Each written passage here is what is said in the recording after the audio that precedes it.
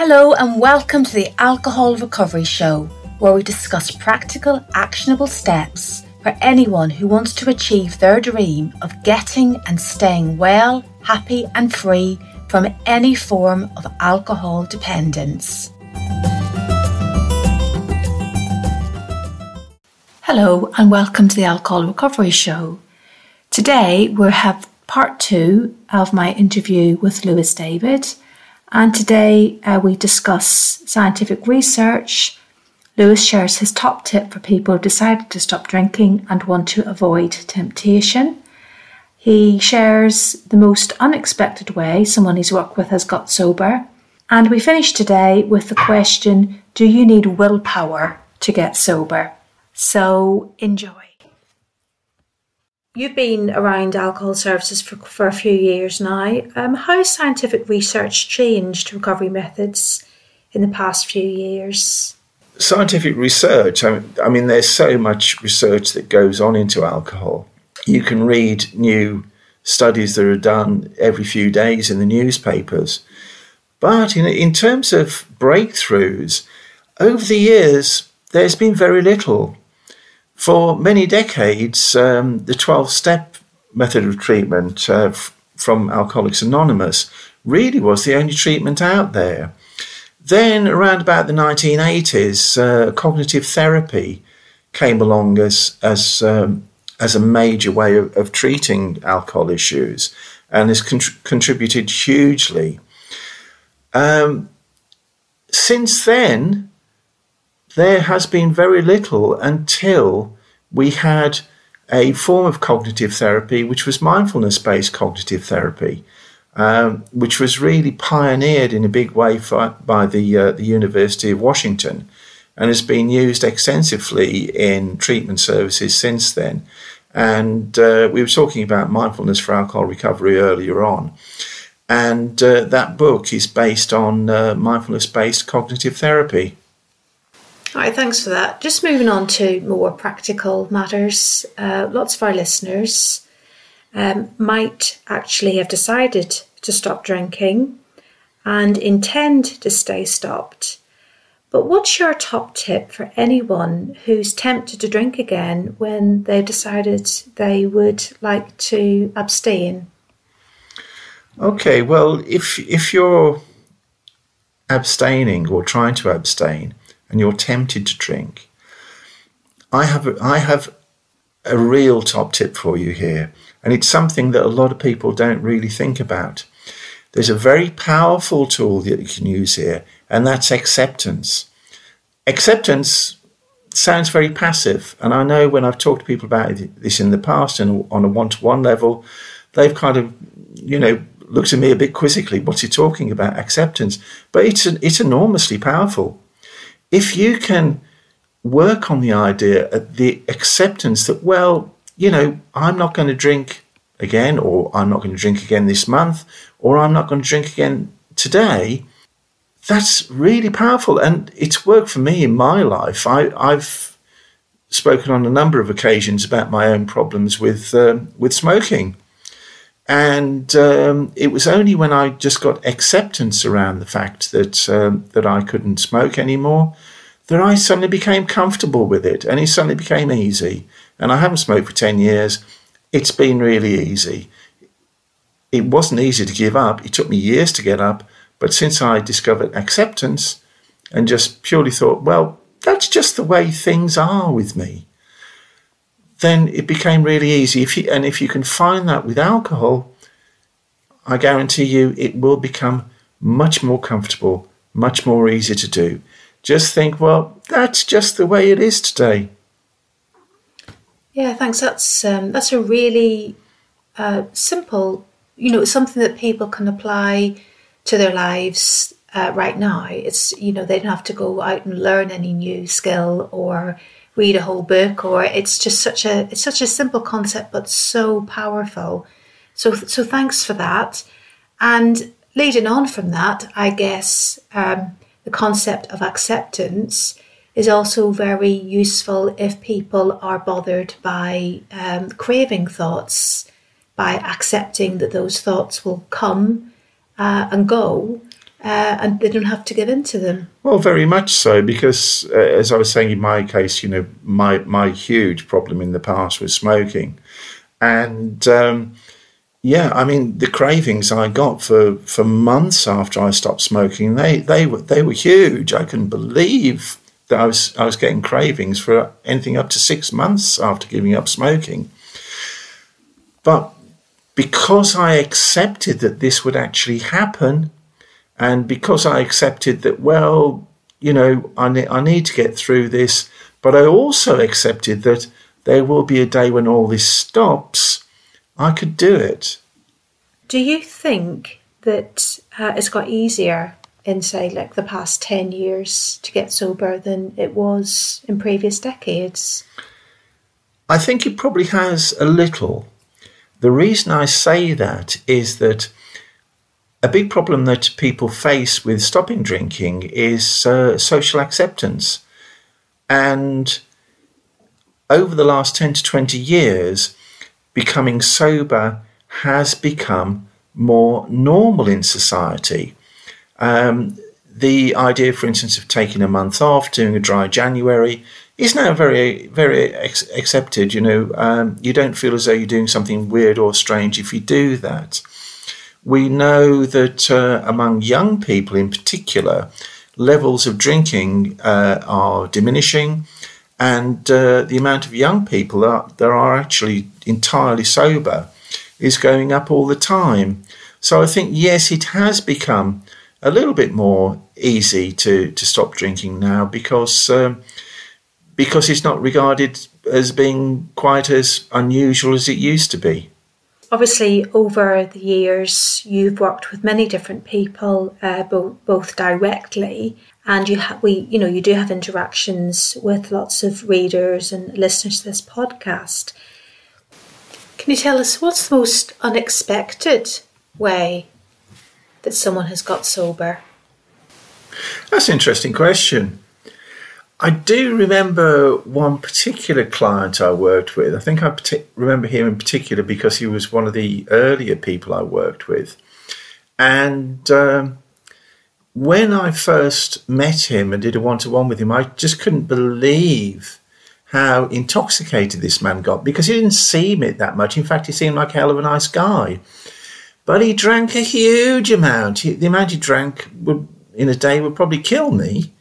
And on top of that, he smoked a massive amount of marijuana and did some other things. Sometimes did ketamine as well. I couldn't actually believe that he functioned at all. And the health damage that this would all be doing him was colossal. But he was so strung out by all of these substances, which he started taking as soon as he got up in the morning, that he just couldn't get his head round stopping it. Then something happened. He had an accident, and if memory serves me correctly, he damaged his leg or his hip, and he had to go into hospital to have an operation on that. This turned out to be a blessing in disguise, because one thing he wasn't expecting, he had no idea that this was going to happen, was that they detoxed him so that they could deal with him. And when he came out of hospital, he hobbled on a stick into one of our morning meetings, looking very wide-eyed, saying that he's completely sober. He was completely off everything. This had shocked him. He couldn't believe what had happened. But of course, it was a huge opportunity for him. And over the next few weeks, really my role and the role of other people that worked with him was just helping him get adjusted to reality.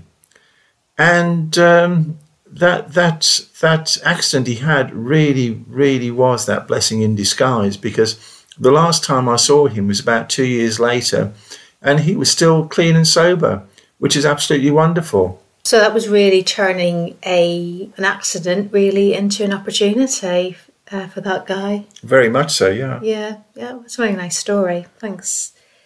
Oh, this is a biggie. Lots of people ask this question, and I know we've had lots of discussions along these lines. But do you think that people need lots of willpower to stay sober? I think that people need some willpower just to get started. Because, for instance, if you are going to get help for the first time, you need a certain amount of willpower to perhaps go onto Amazon and buy one of my books. You need a bit of willpower to do that, and a bit of willpower to start reading it. If you want to access help, you need a bit of willpower to go to that first meeting, or to pick up the phone to your doctor or to a therapist and make an appointment. So yes, you need some willpower to get going. But it's only to start. I think of willpower as being a finite resource. I think of willpower as being perhaps a liquid in a well. And when you need some willpower, you need to draw some of that willpower liquid out of the well to use it. And that's fine up to a point.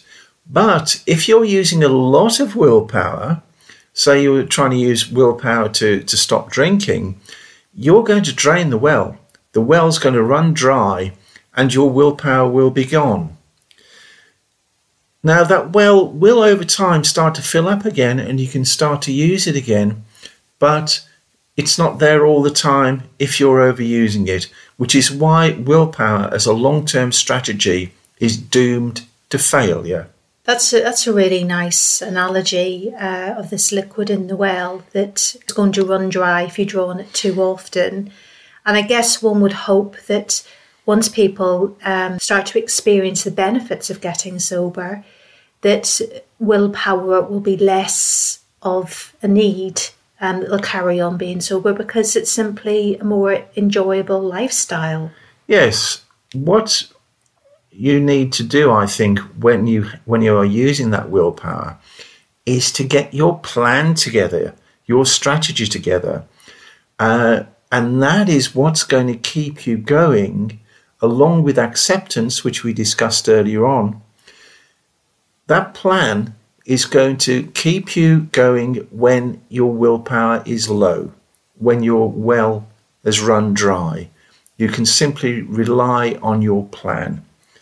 Might be just in trickier situations, perhaps like trigger type situations, or where they maybe draw more on willpower than other times. So the need for it just comes and goes. That's right. And part of my strategy when I wrote the 10-day alcohol detox plan was based around this, because I knew that people would need some willpower to actually start reading the book. But to stay sober over 10 days, if you haven't done that before, that's a lot of time. And willpower is likely to let you down in those 10 days. So the reason why I wrote it as a 10-day plan was that, let's say on day 3 your willpower is faltering, you don't need to worry because you've got a plan. Your plan that day is simply to read the book for the day. I mean, I'm aware that, I've seen the messages and I've seen the emails from, very happy readers who have used the 10-day detox plan, not just for 10 days or 20 days or 30 days.